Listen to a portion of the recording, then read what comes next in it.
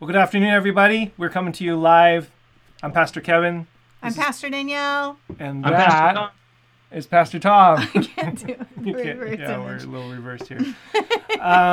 Thank you for joining us today. The idea behind the live messages this weekend, as well as the next couple weeks, is for you all, Sparkers, to have a time to read the passage ahead of time, actually kind of get familiar with the story. And then we're going to come together and share some thoughts, reflections, the regular stuff that Spark likes to do, which is ask the question of history and culture and context, and then ask the question, what does that mean? How does that work for us? All of that kind of stuff. But we also want to make this interactive, which means that those of you who are online with us right now, comment on the YouTube function, or you can text me. I have my text messages up and ready. Any questions, and we'll do our best to interact with all of those.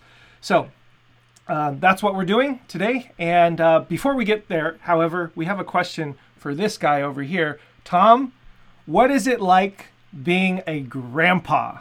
This is It news. is so amazing. When you think about, I don't know, if you haven't had a kid, and let's say you don't believe in Jesus, when you have that kid, you will know a miracle occurred. And we've had a little baby boy in our house for the last month named Tucker J. And he just brings such joy and life and other things. But he's fantastic. So, life has had a lot of joy over the last month here in the Arrington Hansen household. Yay! Congratulations. We're so Okay. excited for everyone. And please send our love to Courtney and Wally, too. Yeah. Thanks for sharing, Tom, and I appreciate that. First of all, we're just so happy for you and the family. But also, second of all, to all the Spark community, we know that things like this are happening even during lockdown and COVID and all that stuff. And so we're still continually going to be a family to celebrate with one another momentous occasions such as this. So congratulations. Okay, we are in Luke chapter 10, and we're going to share some brief summaries of this particular passage. There's a very famous story in here, the Good Samaritan story. And then I'm going to ask Pastor Danielle and Pastor Tom to share some of their reflections to give us a little bit of insight into the background, the history, context, culture, some things that would be helpful for us to know and understand about these particular passages. So, Danielle, shall we start with you? Sure. Let's start with me. I just want to say we are missing Sydney. And we're missing her because she, got her second shot. And boo, doesn't feel so hot within the 24 hours afterwards. So Sydney, we're praying for you. We're grateful that you're getting protected from COVID, and we're excited that very soon you will be on the mend, and we miss you. So hopefully you'll be feeling better soon.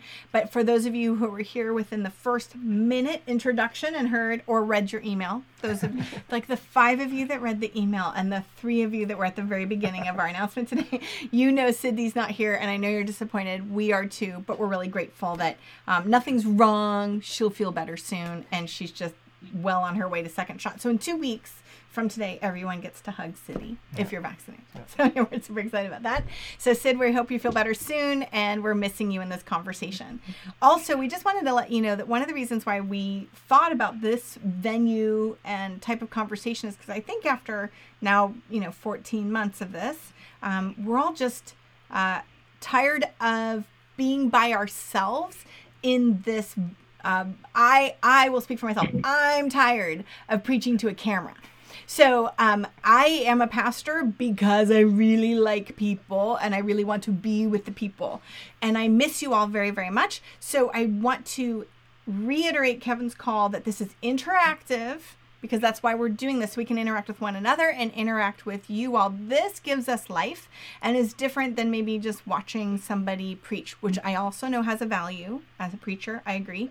But just hopefully that you guys will interact. So please. For example, Linda says, "Yo, Tom." Yo. And that's really how I Thank you, hear Lord. Linda speak. When I hear Linda, I hear her say things like yo in my head. Patty says, "I love it when you are live." Yay! Nancy Tombo! is agreeing with Patty. Congrats, Pastor Yeah, Tom. good job. Tombo from Please Stacy. Keep Congrats, doing Pastor all Tom. of those things as we read and study the Bible together.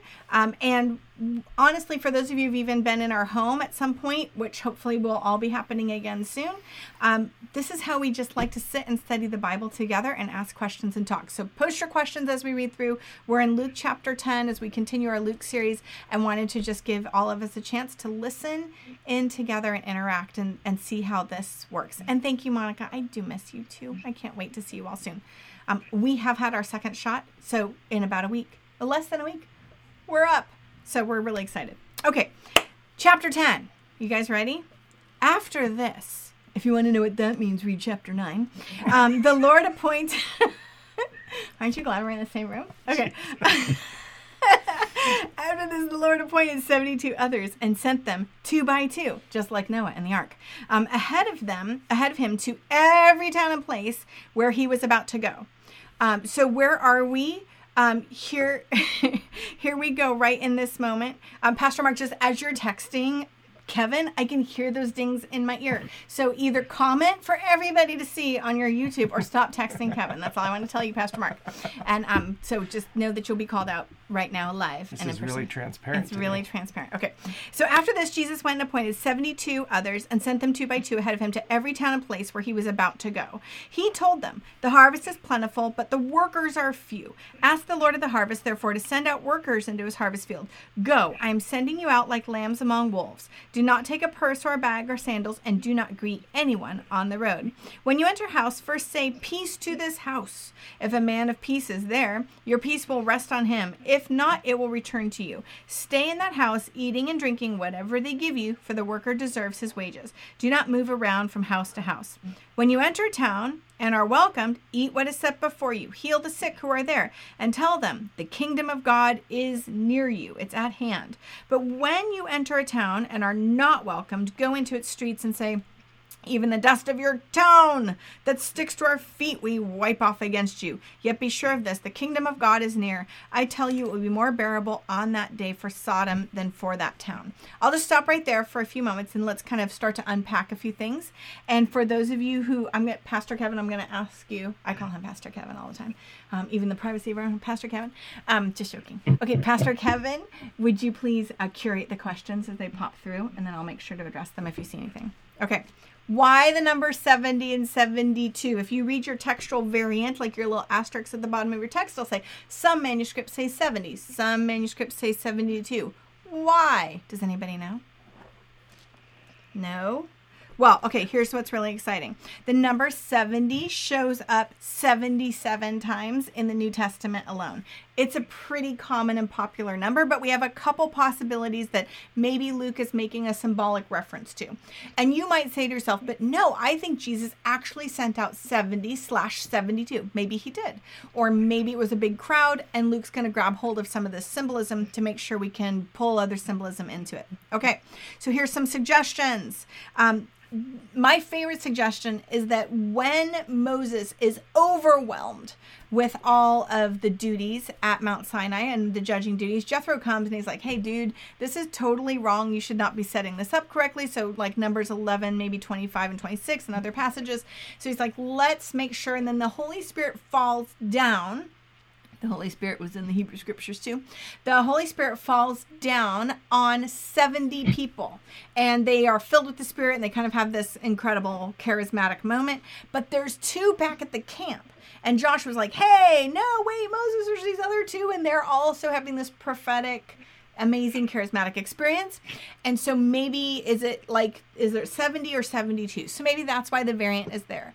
That model for 70/72 ended up becoming a way in which people could think about the judgment series, becoming a model for the Sanhedrin, that ruler and judgment body that existed in the Second Temple period that Jesus will go between. I can hear all the texting, by the way. So we can turn off the texting.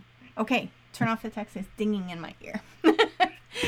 So anyway, that's a possibility. The other possibility is that when Jacob's family went down to Egypt, there were about 70 of them. Maybe then the disciples are reflecting the people of Israel coming up out of Egypt. We also know that on Mount Sinai, 70 elders went up with Moses and Aaron to encounter God. So maybe that's the number. There's a lot of different opportunities and possibilities for these allusions.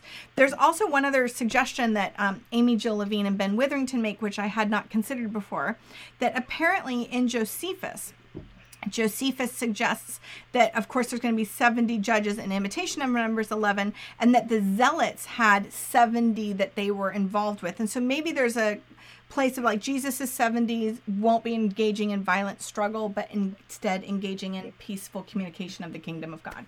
So those are some of those suggestions of 70/72. There are others, but those are my favorite. My favorite actually is the story about the Holy Spirit having this amazing experience with 70 and then the 2 still left in the village. And that's why that textual manuscript variant is there. Okay. Did we get any questions in that we want to stop at right now? No, we're good. Okay. We'll keep cruising on. Okay. The harvest is plentiful. The workers are few. Have you ever had that experience? So much fruitfulness in the field, but not enough people to go and pick the fruit. So what's going to happen with the fruit or the crops that are there? It will rot and get gross and yucky and wasteful. So Jesus is asking all of us to pray that more people will be willing to go and do the hard work, even in the heat of the day, to go and bring in the crop and the harvest. So he has everybody pray that prayer, and then he warns them, I'm sending you out like lambs among wolves, which sounds bad, and I think that it could be heard that way. But then he says, even though you're going into that terrible experience, don't take any money with you, don't take a bag, don't take sandals, I'm not really sure about that one, and then don't greet anyone along the road. So there's a suggestion, a question already submitted by Kevin's amazing dad, Keith. Grandpa Keith, who asked the question, why not greet anyone? That seems like common courtesy. Why wouldn't you do that? Well, so here's the possible answer. In 2 Kings chapter 4, verse 29, Elisha is sending Gehazi, his servant, on a mission to go and raise the Shunammite widow's son back to life. So Elisha says to Gehazi, tuck your cloak in your belt, take my staff in your hand and run. And if you meet anyone, don't greet him. And if anyone greets you, do not answer, and lay my staff on the boy's face. So maybe the suggestion here is that there's some sort of immediacy to the mission. Don't get stopped along the way. Don't get distracted. These are not your people on the road. You're to go into the homes, and there you will give a greeting. That's the next part here. When you enter the house, first say shalom, peace to this house. The suggestion here is that when we say shalom and peace, it has a greater connotation than just, hey, what's up? How you doing? We're really excited to be here. Shalom, peace, has a connotation of reconciliation and calm and things being set to right. So Jesus is suggesting that the place where you bring peace and ministries within the communication of this home, and that this home is going to be changed as a result of the information that the disciples are bringing. They enter the house, peace to this house. And if a person of peace is there, then the peace will rest on that person of shalom. If not, it will return to you. And then Jesus says, stay in the house, eating and drinking whatever they give you, for the worker deserves one's wages. So it's okay. You can partake of that. You are bringing something to it. Makes a reciprocal relationship. I think Cindy talked about this with some hints the other week about when you go into a community that maybe even has some need, the answers for that need might reside within the community. So we have this idea of like, they have something to give you, they can provide you hospitality, and you provide this great good news of the message that the kingdom is at hand, and they're going to heal people. You're going to see all of these incredible things happen as you pursue into the rest of the chapter. The interesting thing here is that Jesus is telling everybody to eat and drink whatever is set before them. Now, some of us in the Gentile context might think, a non-Jewish context might think, oh, that means that the disciples were told, go eat pork chops. But that is not the case. They're not having bacon wrapped shrimp or scallops. It is clear at this point that the mission of the disciples and the 70/72 that are following and being sent out is still within the Jewish context and world, and that later on, after Acts, not even just Acts chapter 2, that's still an entirely Jewish experience and movement for Acts chapter 2, Pentecost/Shavuot, but later on with Peter at Cornelius's house, they will start to move into a Gentile mission. But right now, it's still a Jewish mission. So Jesus is just saying, eat what's put in front of you. Don't complain about the quality. Don't complain about the quantity. Be a good guest. Here's what that looks like. Eat what's in front of you. But it doesn't mean that they had to start eating something non-kosher. They weren't in non-Jewish homes. I'm ready to let Tom take off here just out of interest of time. Here's what I want to ask. Go for it. If somebody were to ask you the question, what is this all about? What is your elevator pitch to them? Then given all of that history, context, given all of the allusions to Old Testament passages and stories, what's your 30-second response? What is this actually about? What's it doing in the story? Okay, so I have to finish the rest of the passage then to get to the elevator pitch. So Jesus says, the kingdom of God is here, and I tell you it will be more bearable on that day for Sodom and Gomorrah, for Sodom on that town.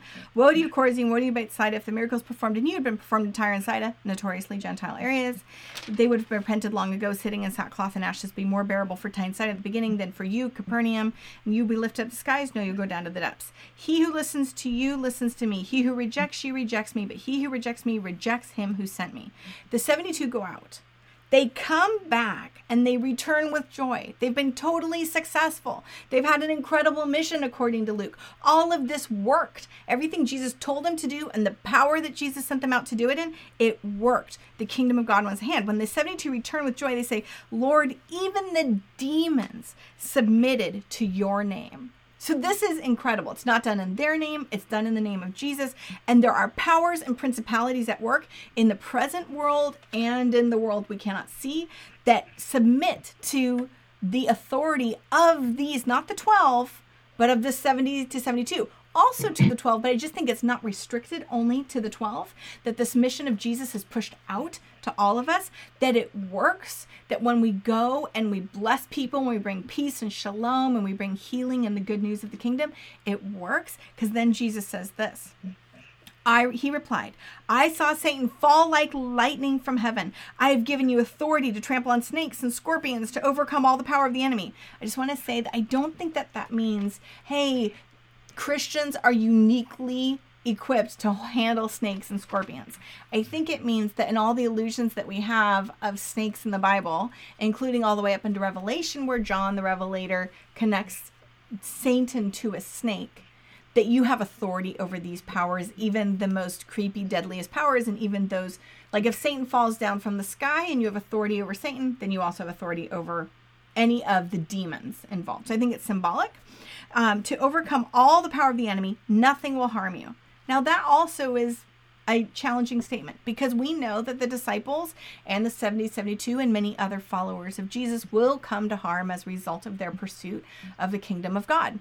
However, it is not eternal harm, right? However, do not rejoice that the spirits submit to you, Jesus says, but rejoice that your names are written in heaven. And this harkens back to a continued practice in Judaism, which is for Yom Kippur, that your name shall be inscribed in the book of life, that you are part of God's mission and authority in this world. And at that time, Jesus now is full of joy in the Holy Spirit. And he says, I praise you, Father, Lord of heaven and earth, because you have hidden these things from the wise and learned and revealed them to the little children. Yes, Father, for this was your good pleasure. And then he continues on, and I think you're going to talk about some of these with Siddhi. I think that's the elevator pitch, that we as followers of Jesus have been given authority and power and hope, and we do have good news, and we can bring that good news to others, and we can usher that good news into this world. And it doesn't mean that there won't be trials, but that the battle has already been won in the authority Jesus has given us.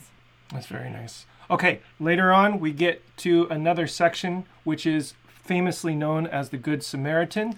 Tom, give us your brief summation of what's going on in this particular passage.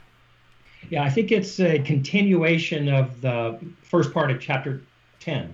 And I say that because as Danielle was talking about sending out the 72, it's about action. It's about being involved. And what we learn in the next section is they were amazed that things actually worked, and they actually could do things. And what it tells me is they began to, one of the best verses in that second chapter second part is, blessed are the eyes that see what you see.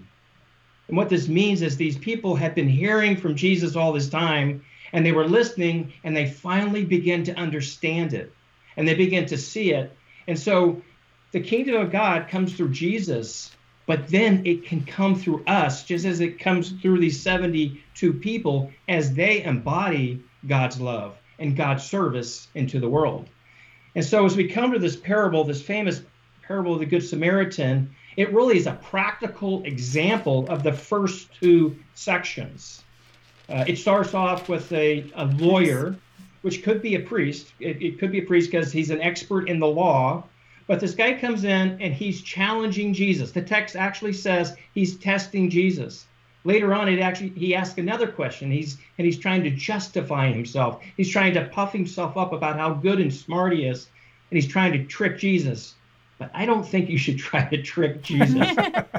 The question he asked originally, though, is, how do I get eternal life? And this is the question he should already know. Most Jewish people already knew what eternal life was. The only people that didn't were the Sadducees. You see, because they didn't believe in eternal life, which is why they were sad, you see. Easy way to remember that. So Jesus says, well, what do you say? What do you believe brings eternal life? And this lawyer quotes what we say every week. Love God with all your heart, with all your soul, with all your strength, and with all your mind.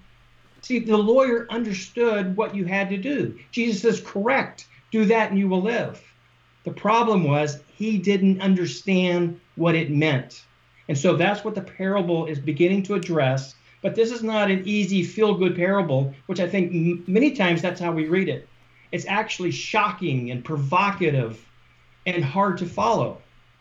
So as we get into the parable, it's beginning in verse 30, it says, after he says, do this and you will live. And he says, well, who is my neighbor? And so Jesus says a parable. He says, a man was going down from Jerusalem to Jericho when he fell in the hands of robbers. All right, so he fell into the hands of the robber. The robber ends up beating him up. He's laying on the road, just half dead. That's what the text says. Now, this is on a road that is, it's regularly traveled by people going to Jerusalem, but it's rocky, it's dusty, it's kind of hidden. And this guy's laying there, and three people end up walking by. The first was the priest. And this is a person well-regarded, puts on all the services in the temple. You think well of him, but what does he do? He walks down, he sees this person on the ground, and he walks around him. And then the Levite, another person that works in the temple, more of a lower level kind of priest, playing music, helping to man the gates. He walks down the road and walks him around as well. So if you're a priest or a Levite, part of the religious Jewish elite, it's not sounding good. But they're assuming the third person coming down will be an Israelite. But it turns out being a Samaritan. It is so critical to understand that is the shocking word. The Samaritan was walking down. He saw this man half beaten. He had compassion on him. And as we know in the story, he helped him. A Samaritan was an enemy of the Jewish people. Been that way for probably 700 years. It's puzzling on one hand that they were enemies because they're descendants, they're relatives. They were both, came through Abraham. They were both part of the 12 tribes of Israel, with the Israelites being from Benjamin and Levi and Judah and Simeon, and with the Samaritans being from Ephraim and Manasseh. They were part of the same family. But you know how families can have fights, and it can spread and get bigger and bigger. And that's what happened in the story, and it was going on at this time. In fact, when Jesus, if you remember the story, when he went to Samaria and he talked to the woman by the well, the woman says to him, why are you asking me for water? You're Jewish, I'm a Samaritan. And the text says, and she says to him, the text says at that point, Jews and Samaritans don't associate. There's actually a little reference in my Bible that says they wouldn't eat off the same dishes. Now that is contempt. That's pretty vile that you wouldn't even eat off the dishes. But that was the attitude. And so at that time, it was common for Jews to try to go to Jerusalem, and they would either bypass Samaria, because if they went through Samaria, they would be hassled and possibly robbed. And in the same token, when Jesus, he tried to send a mission, like these 72, tried to go through a town in Samaria, and they wouldn't accept Jesus. Not because it was Jesus, but because he was going to Jerusalem. Lots of hatred there, which again is surprising, but that is what happens. And so in this parable, we're trying to figure out who is the good neighbor. It wasn't the priest. It wasn't the Levi. It ends up being a Samaritan, which is like a smack in the face for really, I would say, most Jewish people, because all of the Jewish people really had disregard and hatred for the Samaritan people. I'll stop there. Yeah. Awesome.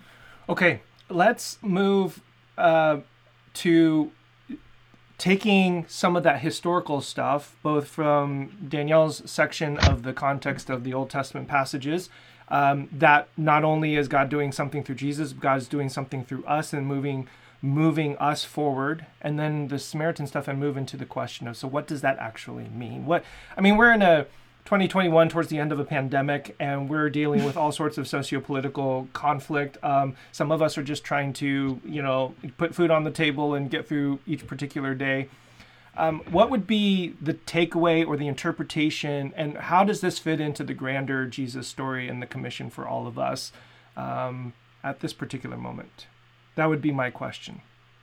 Is it for both of us? I'm going to let Tom go first. For both of you. And Tom, you had some really incredible, I think, interpretive pull-throughs of the Good Samaritan. Would you mind sharing, the main question in there is, who is my neighbor? But there's actually a flip that Jesus does there. Would you mind explicating that flip? So the flip is, it's not so much who is my neighbor. The question is, who is not my neighbor? Yeah. That's the harder thing. That's what the lawyer was really asking. He was asking, who do I not have to love? Who do I not have to care about? Do I have to care about my enemy? And what we learn from the Old Testament and the New Testament, and we say it every week, is of course you've got to love everyone. But, think about that. That's hard to do. Yeah. I remember being at a job once where it didn't end out as well as I wanted. And I went for a year where I could not say the CEO's name. I actually wore a hat with the company's name with the circle / on it. That's pretty hateful, right? And I didn't go to his house and do anything. But it's that spite you have in your heart, and the message that we get from the Bible and from this lesson in particular is, for Jesus, we have to love everyone. We have to love the alien, we have to love the stranger, and we have to love the people we hate, which is hard to do because it's so much easier for us to dehumanize, to slander people, rather than realize that, ultimately, we all come from God. Everyone's worthy of respect. We all live under the same sky, and we are all made in God's image. So get over it and learn how to respond with love rather than hate. It's a hard thing to do. I think, Danielle, you were mentioning that was it last week even. Yeah. One of the things that I think we've all just been dealing with it. We've been swimming in contempt. We've been swimming in division, polarization. These are words that have floated around recently. And one of the things that really struck out to me when you shared is that there is a consistent impulse within us, especially as people who might happen to identify with a particular religion or faith, that God somehow then is the one to do. So I follow God, but God is ultimately the one to do all that, and I'm somehow exempted because of these divisions and things along those lines. And then it kind of distills down to your question, who is not my neighbor? How far do I really have to take this? What really is my, what are the boundaries around this? By asking who is my neighbor, the question is exactly, does that person qualify for this commandment of love and this commission of love, right? And that's not only a contemptible question to the person, it's a contemptible question to God himself, and in some particular ways. But it shifts from who is my neighbor to who am I, and who is God, and what has God called me to do? My commission, my job is to be a person who loves, period. And then the person who might happen to be next to me is therefore a recipient of that love, of that respect, regardless of where they might happen to fall in the social structure: friend, neighbor, enemy, family, etc. Right. Well, Kevin, I agree with you. That idea of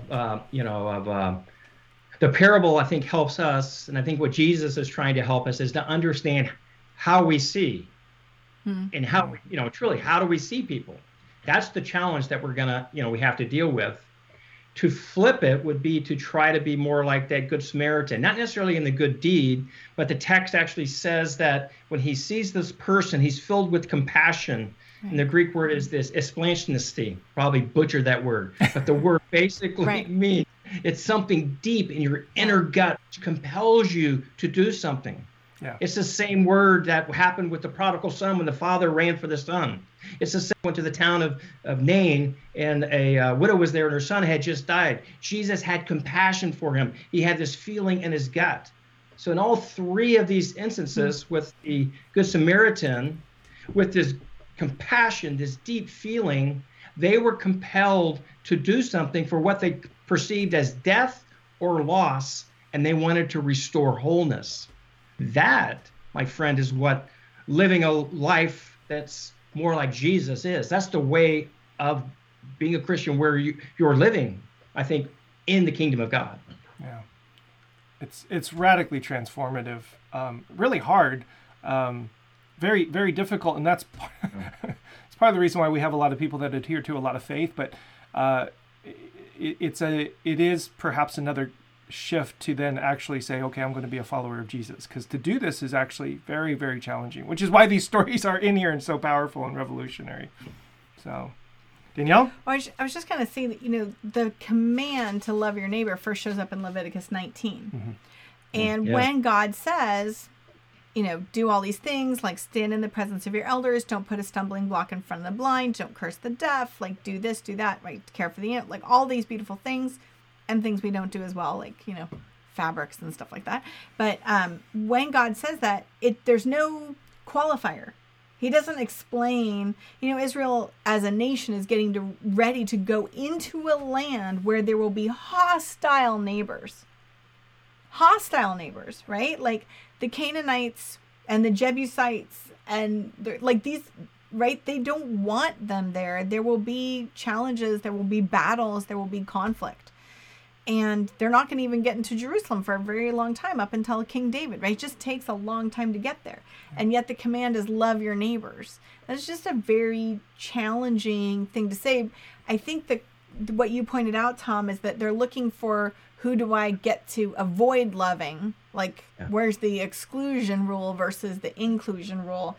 And it reminds me of the kids from, like youth group kids years ago would kind of ask us, like, how far is too far, right? Like how much can I get away with before I'm outside the bounds of God's commands? And I feel like that's the question. It's sort of like, what can I get away with before I'm in deep trouble? And we heard a professor years ago say, oftentimes when it comes to rules or commandments or laws, Christians are looking for, this is an oversimplification, but it's something to consider.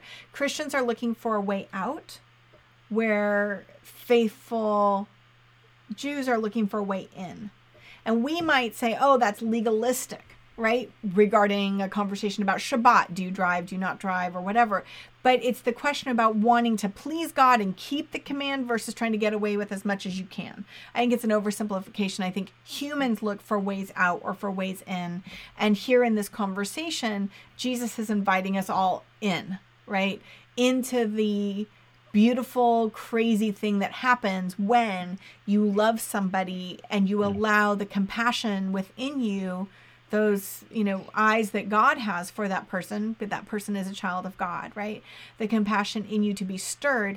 And then we become the people we want to be because we have not been transformed into the hatred of our enemies, right? Mm-hmm. So it's a very significant challenge. And of course, Jesus doesn't just say love your neighbor. He also extends it, says love your enemy as well.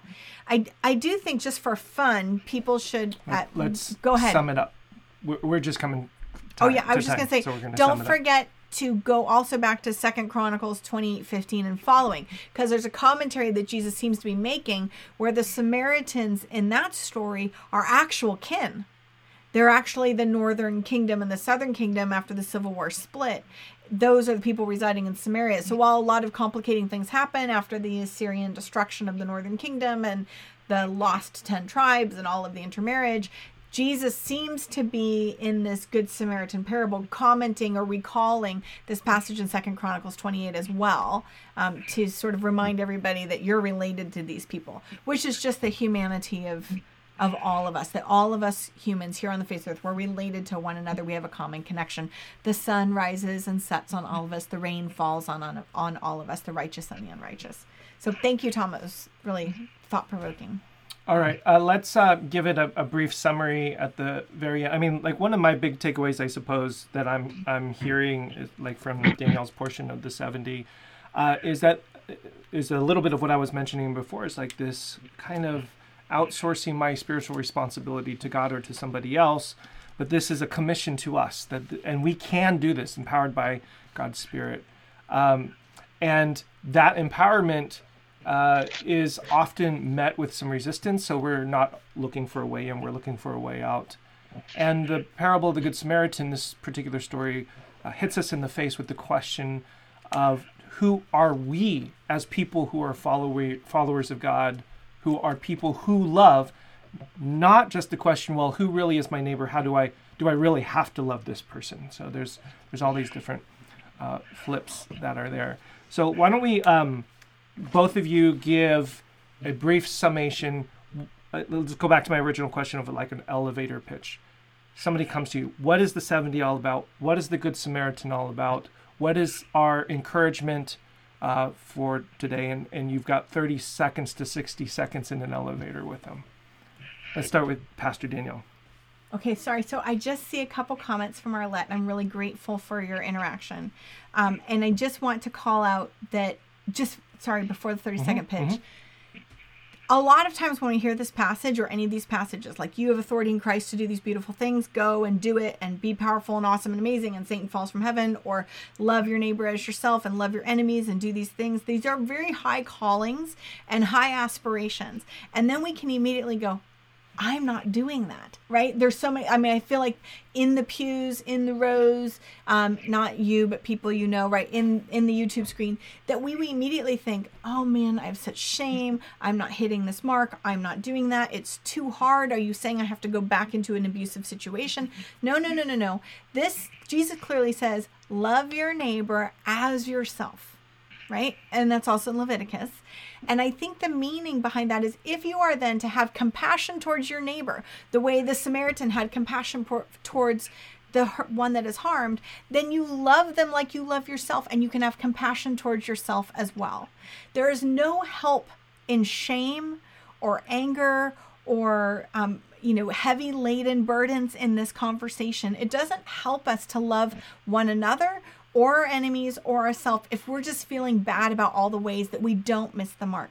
I think that, and this is my elevator pitch at the beginning, this is a supernatural experience. We are not to do this on our own. Jesus sends us out in power with the power of the Holy Spirit falling on us.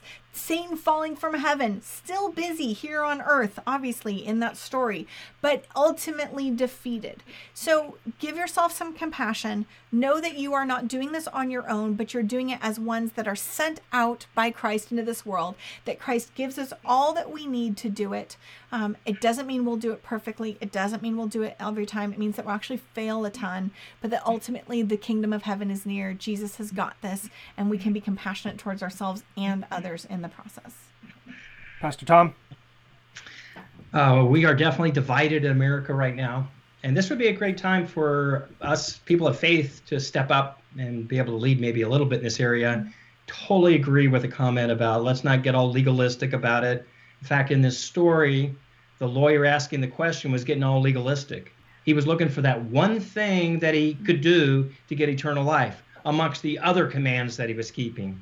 That's not what we're trying to do, being rule followers. We're trying to be people who live the life, following the way of Jesus.